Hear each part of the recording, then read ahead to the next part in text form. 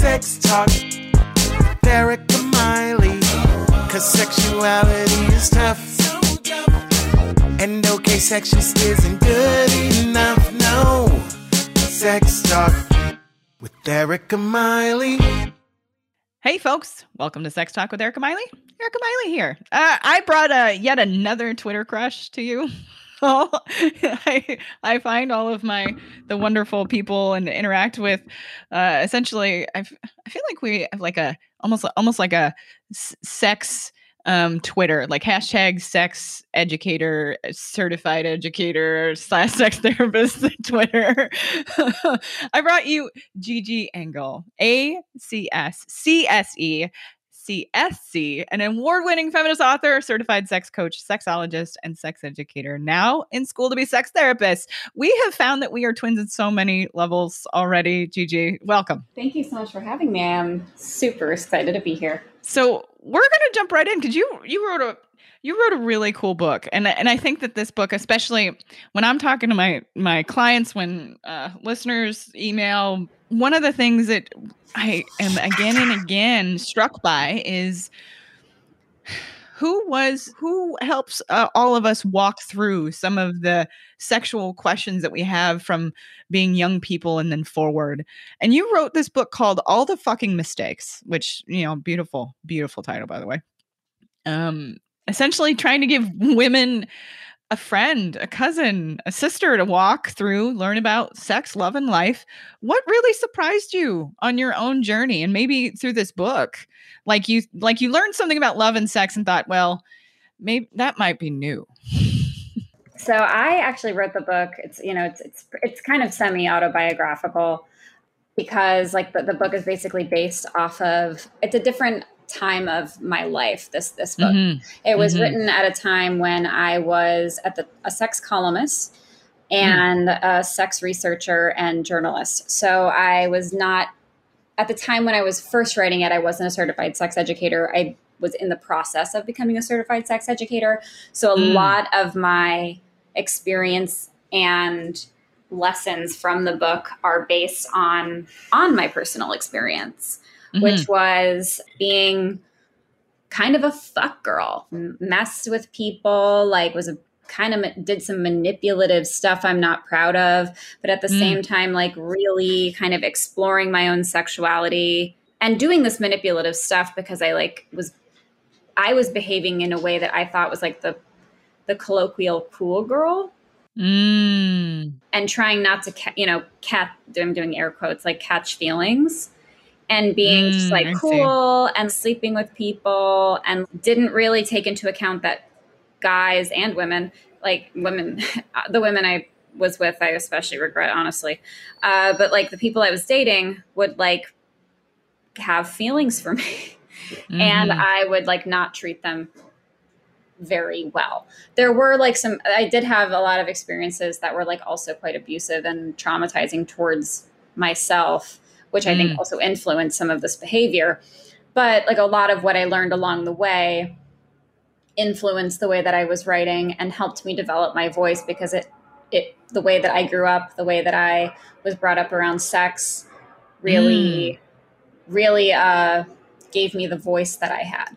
And when I started working at Elite Daily, which is a millennial focused website that focuses on all sorts of issues. These days, they're extremely reputable. At the time, we were kind of like a content farm where like it was kind of the early days of these kinds of mass websites, like BuzzFeed was even new. And it was basically like, listicle stuff, like, 10 reasons why your dad was your first love, or like 10 reasons why your sister's your best friend, and like, stuff like that. So you could just basically write whatever you wanted. But it was an amazing space for me to grow my voice, because I had little to no structure. I had a very cool editor, Caitlin Colley, always will appreciate her. She basically wouldn't censor anything that I wrote. So I was able to get as raunchy and weird with it as I wanted, and she was down. Very cool. It sounds like a really interesting place in your life to kind of get to play with these different, for lack of a better way to put it, because it almost, as you were describing it, almost was like this sounds like a trope that we as women haven't really talked a lot about. I think we see it represented in movies culturally, like the cool girl idea, like you were talking about. Yeah. But I don't know that like the idea of the fuck girl has been truly fully explored, or at least maybe even inside of ourselves. Because I definitely get clients who are wrestling with this idea. The thing maybe if you wanna learn about the fuck girl, read my book. Yeah, but in our women in their 20s that might experiment with this. I mean, for lack of a better way to put it, maybe an identity.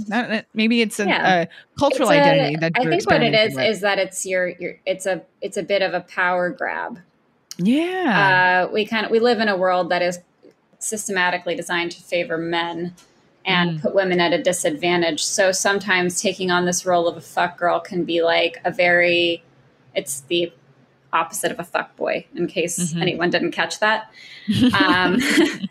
It feels like you're almost like taking back the power, but but when it's like, and in some ways that can be very empowering behavior to like, have sex with, in a way, like it can be healthy, like having sex with who you want, like feeling comfortable with yourself, like taking your identity back, like not being subjugated by like the feelings of men or partners, and just kind of like owning your own life and like really kind of putting your own needs before other people. But where it falls into fuck girl status is like where you start being as bad as men can often be, by like being manipulative and being coercive, not necessarily coercive, but kind of like, going on dates so that someone will pay for dinner and then like ditching them and leading people on, or cheating on people because you don't have enough self-esteem to tell them that you don't want to see them anymore. And like that kind of behavior that's like toxic. I think you're onto something about that power grab, that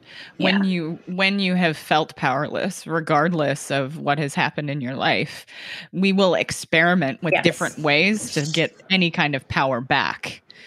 And I can't tell you how many times I have a past.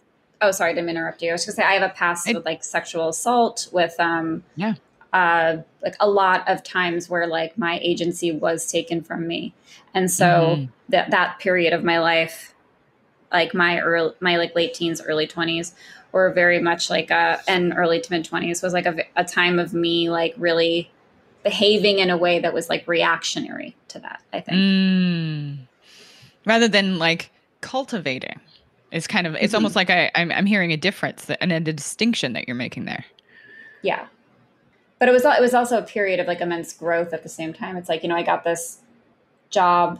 I started writing about sex. The thing was like, I think because I was so, and I am still to this day, it's like, this is kind of my personality. I shouldn't say this is like something that came out. This has always been kind of how I am. I've really never given a fuck.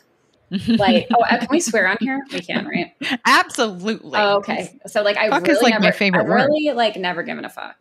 So like the way that I had gotten the job in the first place was like, I was in college and I wrote this. It's since removed it. It was on the internet for a long time, so I kind of thought it showed my roots. But it was this blog called Cigars and Jewelry, and it was like a blog that I had started on like Blogspot, like back in the day. Oh yeah. Like when blogging first became a thing, where I would like overshare like really intense, like graphic stories about like my dating life and sex life. And so, like, and I thought it's like that, like Live Journal. It was stuff. Like that. Yeah. It was kind of like the next generation of Live Journal, where it was kind of like it was like right before WordPress. It was like these blog spots. So like I had this blog and I would share all this stuff. And I guess like a person who worked at Elite Daily, like was somehow got onto the blog. Like I got a pretty decent following because I was like sparing no details. Yeah. I think at that point, it's never really affected me, but I kind of came of age as a writer in a time where we were not as a culture fully aware of the pervasiveness of what we say stays on the internet forever. Or how many people will have access. Like it never even occurred to me. First of all, I was extremely self-centered at this point in my life, but also like it never occurred to me that the guys I actually hooked up with would ever see what I had written. Yeah. And I had one guy who I dated he was a scumbag, to my defense, but he like fully read a bunch of my blogs and actually like had some like really thoughtful and nice things to say about it. So I have to like, and his nickname on the blog was the Chubby Scotsman. And he seemed to like, which is like a horrible, mean like name for him. And like, he didn't, but he like never commented on that. He was just like, oh, like I saw your blog and you're like quite a good writer. And I was like, oh, thank you. After he'd been like such a piece of shit to me.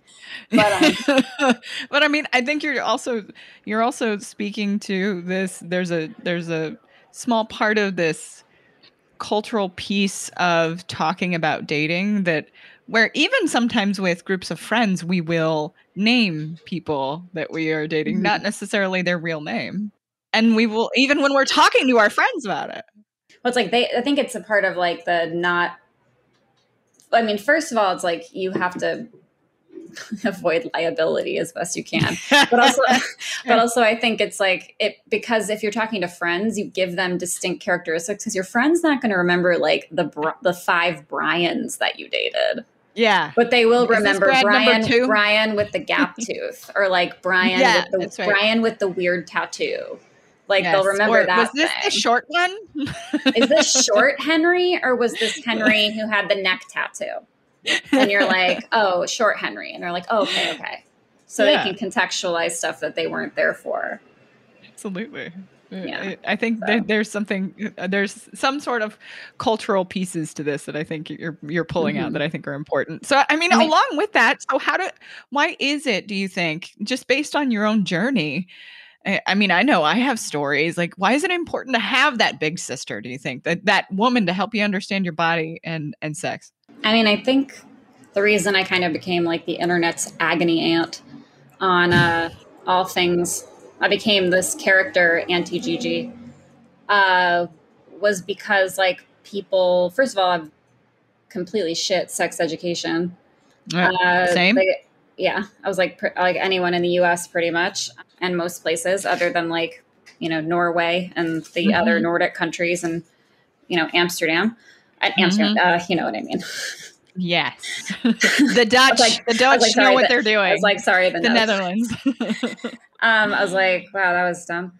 I was like, to make it even worse, the other day on a podcast, I called Canada Canada. So like, it's like, that's kind of where I am in life, I suppose.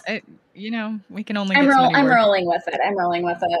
After 2020, we just have less abilities. I kind of became this like internet agony aunt and started like the Ask Gigi advice column because I was getting all of these questions from readers who they were asking me questions like that to me. And I was in kind of my own little world, my little like bubble of sex education where I thought were like very basic questions. And I mean, to this day, I still get questions that are like, I can't have orgasm during penetration and I'm having penetrative sex and I'm not orgasming and I don't understand why. And to me, I'm like, are you fucking kidding me? But then I'm like, oh, I actually understand, because it's like when you've grown up in a culture that is extremely driven by purity culture, like everything is a backdrop of religion and purity culture. We don't have sex education. We have parents who expect the teachers to talk about sex, and then the teachers who expect the parents to talk about sex, and nobody actually talks about sex. And we have no understanding of queer education, relationships, like no understanding, no mention whatsoever of the clitoris, like, or masturbation, anything like that. It's like people don't have the language. They don't have the understanding of their own bodies. It's kind of like asking somebody to like walk in and be able to do basic math without having ever taken a math lesson. Right. Language acquisition is like one of our first things that we gain as humans. And yet we leave this entire section of humanity out when it comes to language acquisition. Exactly. And we don't give sex any sort of context. And so, and we don't give people a vocabulary, and we don't give people an understanding of how to treat people who are sexual partners in a respectful manner. And like, we just don't have this we have this like huge gap. Yeah. Where it's like, we're happy to teach our kids about absolutely everything, but when it comes to sex, it's like this huge blank hole, unless you call it like the capital T, the talk. And it's supposed to be this one this one talk you have with your kids, which is, first of all, setting yourself up for disaster, because that's extremely awkward, and no like 12-year-old wants to sit with their parents while they teach them like what a condom is. And right. Also because sex education should begin from like the time kids are very little. Yes. And Absolutely. It should start with, it's age appropriate, there's nothing wrong with showing a 6-year-old like a diagram of a uterus and like a penis and like the ovaries and everything, and showing them like how babies are made, and also beginning with like consent education and bodily autonomy. And like, and the fact that we like completely just abandon scientific data, the fact that like places that have comprehensive sex education, lower STI rates, lower pregnancy rates. And then if you look at the US, and like, it's just, and lower sexual assault rates, of course, it's like, it's just like so mind boggling that we just like, just choose to ignore these like undisputed facts, or just like, I guess they are disputed, but just like irrefutable facts, I should say. Yeah. Even though people try to refute them as much as possible. And so I took on this position as kind of being the internet agony aunt, because like nobody else would. And it's really, really important for people to have somebody that they can go to, and not necessarily me, but sort of like in general, like a sex positive, like cool aunt, a cool sister who like knows their shit, who they can talk to about sexuality that isn't uncomfortable because your parents have made it uncomfortable. You don't want to ask them questions. And other than that, it's like, what resources do you have? I also think that there is something to be said for taking the pressure off of parents in some ways too, because here's the reality. Parents have been given nothing to work from. They are working from no map, right? Like no map. Yeah. They were not given a map themselves. So they just carry this good moms, this pressure. And bad moms, bad dads and good dads. And you have to fit inside of the box. And if you don't, you're the worst person in the world.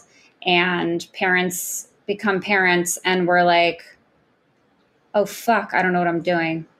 Yeah. And I can't tell you how many parents I've talked to in my practice that just they feel paralyzed by it because of not only just maybe their own trauma, but their own feeling like they have to do it perfectly, or they're going to fuck up their kid for the rest of their life.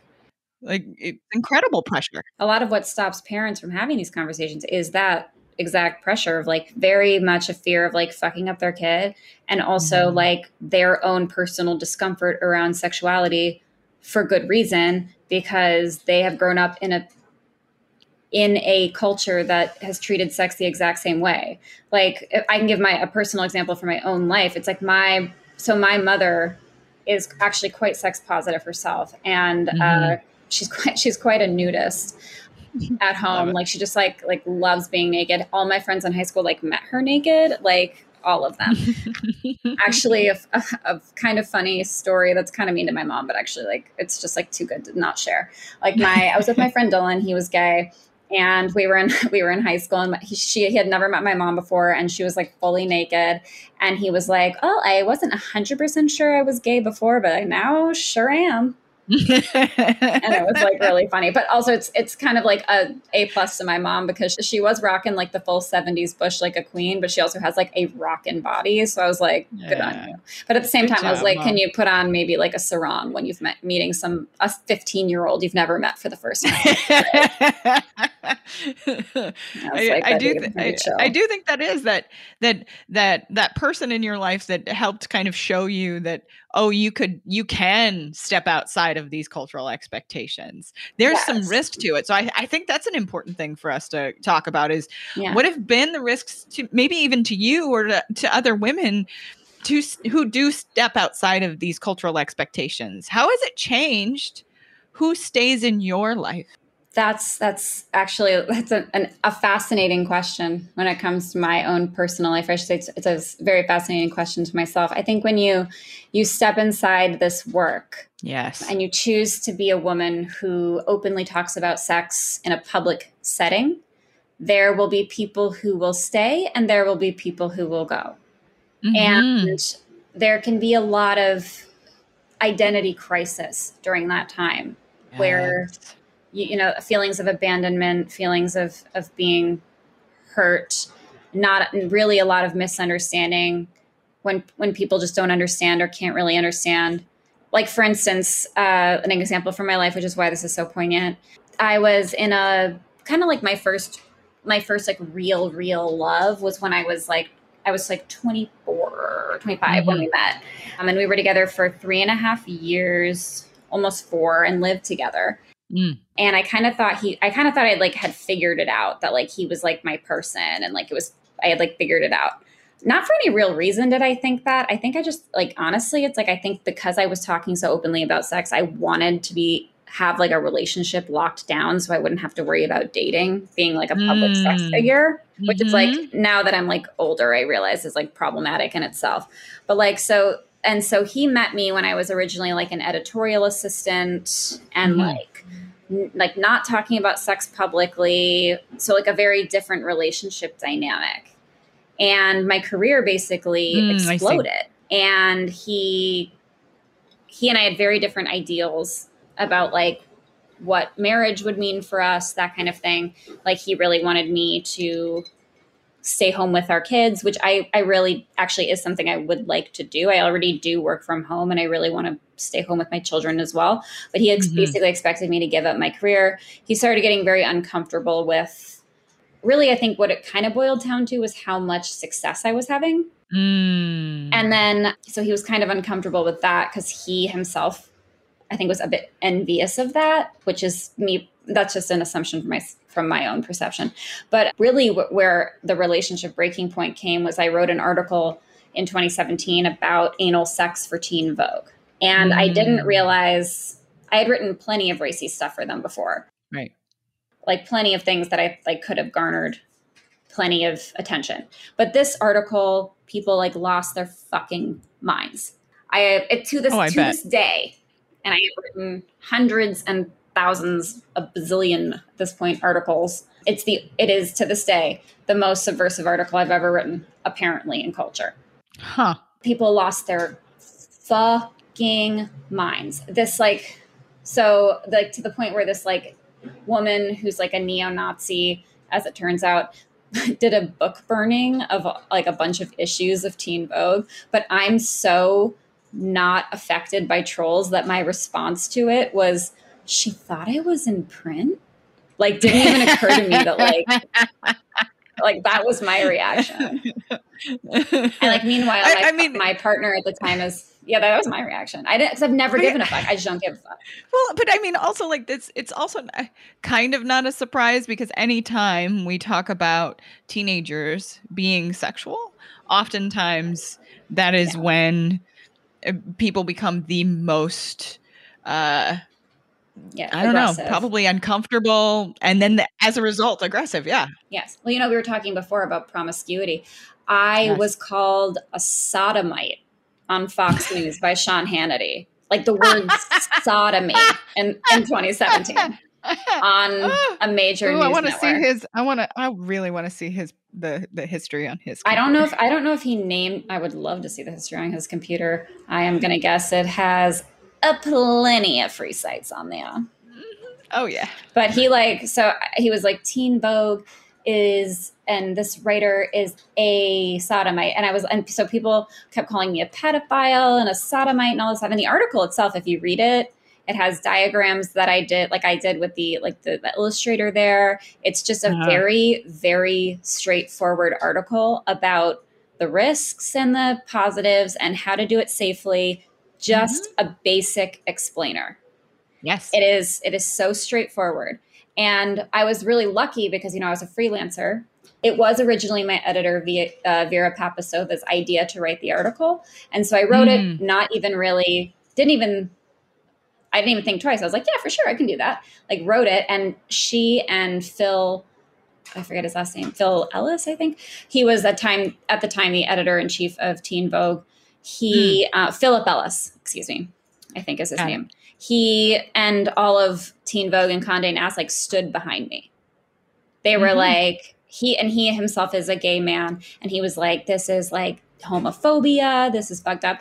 But the point being, like, my partner at the time, it was kind of like we were having a lot of problems for a long time, but that was basically the breaking point where he, like, at that point just couldn't handle the pressure. And it was never about my safety. It was always about his safety. Like, he was afraid people were going to find his information and dox him and all this stuff. And I was like, and I think this probably didn't help with the breakup, but I was like, dude, nobody gives a fuck about you.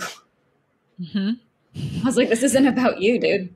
Yeah. And it's like, you have several examples of that, like pushing up against however he saw his identity. Yeah. Seriously. He thought he was much more important than he was.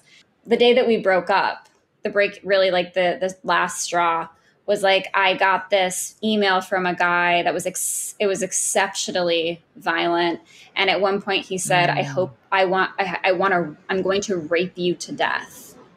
And I posted the photo online, and my boyfriend's response was, you showed that guy's email. Now he's going to get harassed by all of your followers. Oh yeah. That would have been the end. And I left the apartment, and it's really sad. I left the apartment, and he actually ended up breaking up with me the next day. Like, I didn't even think, because like breakup was never like I never thought we could break up, even though looking back, I'm like, obviously. But now at the time it was like, what? Me? Like, but looking back, I'm like, oh wait, yeah, no, obviously. Hindsight's 2020. And also I think when you're, you think you're so wise when you're 27, but then you look back and you're like, of course, I was an idiot. And I'm sure I'll look back at 30 in 5 years and be like, man, that was stupid. Yeah, probably when we're I'm not looking back at that. I'm 37 and I'm not looking back at 30 yet and going, that was stupid. I think probably when I'm 60, maybe that's when I'll start looking back. Okay. Well, I mean, that makes me feel better. Cause I was like, I hope I'm not looking back at now in like 5 years. And I'm like, God, I was a dumbass. I really feel like I have my life together in so many ways that I didn't at that time. But, speaking as far as, and I also had like, I had a best friend as well at the time. He was like, this, I don't think so had so much to do with my career, is that I think he and I grew apart in a lot of ways, but like our relationship was no longer compatible. We had been best friends since high school. And actually I mourn the friendship of this loss so much more than I ever did my relationship with this dude. Cause we had been, best friends since we were ever, since we were in high school, since we like lived together all through college. And then like a year and a half or 2 years after college, like had always lived together, went to the same college, like followed each other to New York. Well, he didn't follow me, but like I was already at college, and I was a year older than him. So he came a year after me. He didn't follow me there, but like that's how we got super, super close, was like he had moved. And we lived together forever, and we were like the bestest friends. And then like our relationship kind of fell apart. And I think a lot of that had to do with the fact that we were growing up, but I think that some of it had to do with the fact that he was quite judgmental. He was a very judgmental person. And like, I think one of the things you find when you start becoming a part of the sex positive space, and you find, and now that I've found my people like you, people like within the sex positive Twitter community, of course, and here in London where I'm living, people in New York, like all over the place. Those small microcosms, you kind of, once you find your like-minded people, you realize that like you actually don't have to put up with that bullshit. You are onto something here that I think is, I myself have definitely across the interest in not only just sex therapy, but showing up wholly and fully as myself. I think that includes truly our sexual selves, and being able to communicate about sex has been part of that. But like that box that we are as women expected to play within, much like men have a box, like the risks to us, like you just stated a very clear one. You got an email that said that I'm going to rape you to death. So the consequences of being outside of these cultural norms for many of us is death. That's scary shit. And it's hard to confront. It's very difficult. I think the risks to women are, it's kind of immeasurable compared to men. And like, you know, that's a word that that's used, that people say to me that it hadn't resonated. It didn't resonate for so long. Cause I guess I like I think I was maybe blocking off I was so desensitized, I should say, to like abuse from online people. It's been so long since I've been writing online that like, it doesn't really faze me. I think that I didn't really realize like that people are always telling me that I'm brave. And it was always like, not really. I just like to talk about like, you know, sucking dick on the internet. Who gives a shit? I have to wonder, is there a difference between being brave and being numb? Maybe not. I think being brave is a bit, probably a more active stance. Fair. I don't think the behavior is different. It's probably more like intention. I do now, like I think I'm much more in tune with especially now that I'm starting to practice psychotherapy and in like working in psychotherapy and in grad school, I'm kind of in a space where I'm exploring more of how these things have affected me. But really I found that like what the ultimate realization, despite like, you know, there is hardship and it comes with a lot of sacrifice, because being a woman basically always comes with sacrifice. But if you want to talk about sex, it's like a whole different ballgame, is that it makes you really, really strong and really, really sure of yourself. And it really, really, really teaches you who you are. And you do not put up with bullshit anymore. Oh, absolutely. I really feel like there is something to be said for sitting in that power of understanding your sexual self and pleasure. That is it. I know for me, you know, I won't speak for you. It absolutely unlocked a fearlessness that I think anytime you have ever been a trauma survivor, I think you unlock a certain level of, and you name it beautifully, which is less fucks to give or zero fucks to give. Yeah. But also there's this power of being able to say, you know, it's okay for me to have pleasure and it's okay for me to understand my body. And you can just fuck right off if you have any judgments about me for that. And I do think it narrows your circle.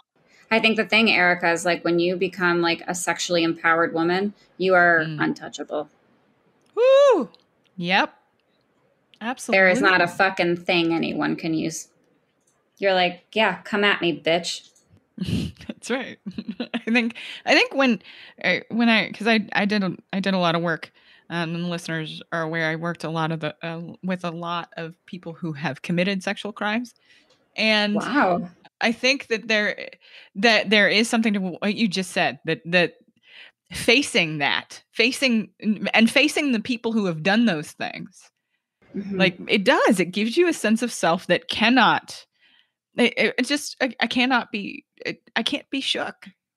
You can get me to get to a fighting place for sure. To want to be a bulldog for somebody, but I don't know that.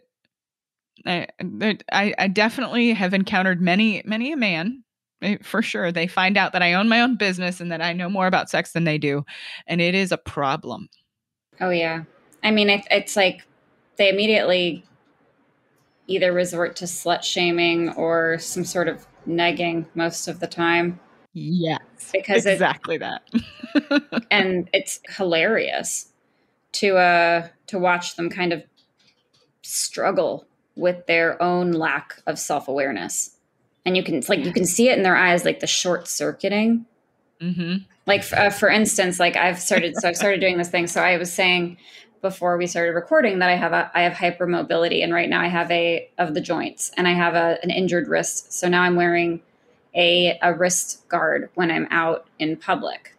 And now my default response when men come up to me, when my husband will be like in the bathroom, and so like immediately like gross dudes are coming up to me, welcome to the world of being a woman, and like will immediately ask me about the brace, because they think it's going to be disarming, and I immediately say, I actually sprained my wrist because I'm a rigger in shibari, and then the immediate response is, well, what's shibari? And I'm like, it's the art of Japanese rope tying. I tie mostly men, into human chandeliers with ropes.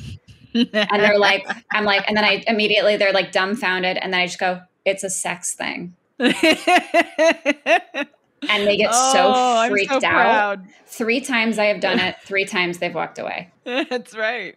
That's right. It's like, get out of here. I do. This kind of like shifting gears, but I think it's completely related.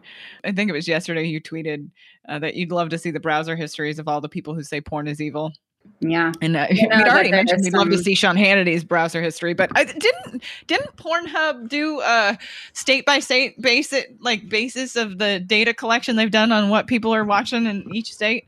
I think that gives us some evidence of what all of these people who say that porn is evil, what they're actually watching. Yeah, I mean Pornhub, being owned by MindGeek, sort of like the evil, like whatever corporations that they're owned by. They actually have like a pretty dedicated research team that that handles a lot of these like really interesting stats and is not afraid to share their data like at all. In fact, like publicizes that I probably get a PR email from them like twice a week every year with like all of these statistics. Pornhub infograph that they put out. Interesting.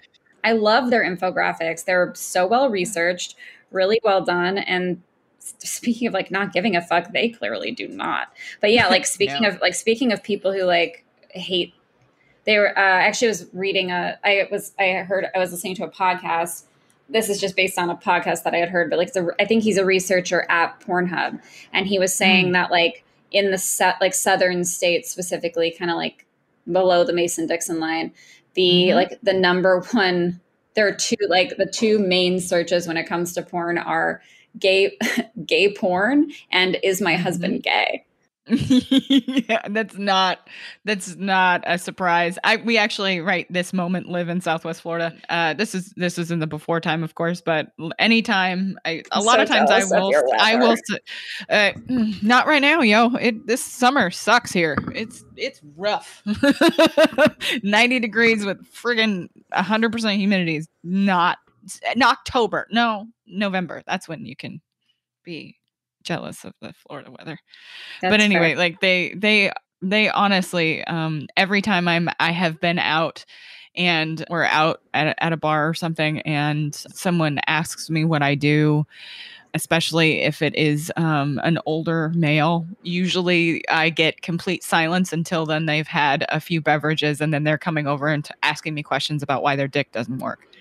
Yeah, shocker. So and it's within 20 minutes, right? Like it's every single time. Oh yeah, it's like with that. It's almost like clockwork. You just wait. Yeah. Yep. Or I have guys like where I'll say like I'll kind of like we'll meet. I'm actually quite an introverted person, like in person. But when I get a couple drinks in me, I'm suddenly like the belle of the fucking ball. So I'm just like like talking to random people all the time, and like that's not me at all. So like I was like at one point talking to these I talked to these guys at a different table than us that we were sitting at a bar a while back, like in the before times, or not really the before times, but it was like when some restrictions were lifted. And I, at that point, speaking of like, I have to say, like when it comes to coronavirus, I was definitely like late to the understanding how bad it was game, which is kind of like, it's kind of, so I'm at a bar and I'm kind of doing the chatty thing that I do. And I start talking to these like random guys at a different table. My husband, like, God bless him. He's quite a like sweet, stoic kind of guy. Kind of goes along with it. He always is like so accommodating to my like being a weirdo. And I'm like talking to these random guys. They turn out to be like construction workers. They call them builders here, whatever. And they seem really cool, whatever. And then they start saying like, which is kind of it's like either men are asking you like sex questions, and like that's one thing, but they were saying like really kind of like, and at the time I was like a bit drunk, so it didn't really register with me. Normally I would have told them to go fuck themselves, but it didn't register with me until the next day, like how inappropriate some of the things they said were. Because like either guys will say like really sexually inappropriate stuff to you because they think they can, because they make this assumption people who are not like people like these are kind of, they're construction workers. They're not exactly like part of the sex positive community. They, not that that's really an excuse for toxic masculine bullshit, but they make it an assumption that because I'm a sex therapist, I am sexually available to them. Meanwhile, I'm there wearing a wedding and engagement ring with my husband. Mm-hmm. Or it's like a test. It was just like, yeah. They're trying to like test my, I think they're trying to test the parameters of my marriage a lot of the time. Like they want to see how much and also how much they can get away with me, because they think that people make all kinds of assumptions, like that I must be a huge slut who cheats on him all the time because I'm a sex therapist, that kind of thing, which is. Y'all don't see me nodding at Gigi right now. There's definitely assumptions based on when you're a therapist and like when you're a therapist, and God forbid when you say you're a sex therapist. Yeah. Like I now, like I will just say I'm a journalist, not at bars, but like with doctors and stuff. Cause I just like, I'm not going to talk about sex with my doctors or like my physical therapist. And I don't even want to invite those questions. So I'll just be like, oh, I'm a journalist. I don't even mention the sex stuff because it's like, I'm not even trying to do that. Cause I know that and it's kind of wraps back to like our whole point of like knowing your people. It's like randos that you meet at the bar are not going to be your people. That's right. And it might be fun to play like Gigi who has the answers that night. But like, ultimately, those people are not going to become more sexually enlightened. Absolutely. I think you're absolutely right in that. I definitely have my line, like I'm in communication or something, absolutely innocuous, when I don't want to answer questions, because the minute I say I'm a therapist, that is when every single person needs to tell me, every trauma they've ever had in their entire life. And I didn't want to do that when I'm having beverages with my friends and family. Yeah. So I get it, like that. Trying to assess, okay, who belongs in your life and accepts you as Gigi or as Erica. Such a good barometer are the emotional vampires in your life who don't treat you like a friend, they treat you like their therapist. That's like, and I've had plenty of people come into my life where I set that boundary pretty early on where I'm like, I am obviously know a lot about sex. If you're having a sexual issue or boyfriend issue, I am here for you as a friend. I do not want to be your therapist and I will not be your therapist. And I have people who don't understand that boundary, will disregard it. And those people don't stay in my atmosphere for very long. That's right. I remember the first time I had met someone new, and I keep my circle pretty tight as well for very similar reasons. And I remember when I was meeting somebody and she actually named it before I had ever addressed it with her. She said, I don't want to just be your friend because you're a therapist. And it was like the first time anybody had actually volunteered that before I had said it. And I was like, oh, you're in. Isn't that amazing how like you don't even realize sometimes what you need until someone gives it to you. And you're just like, oh, wow.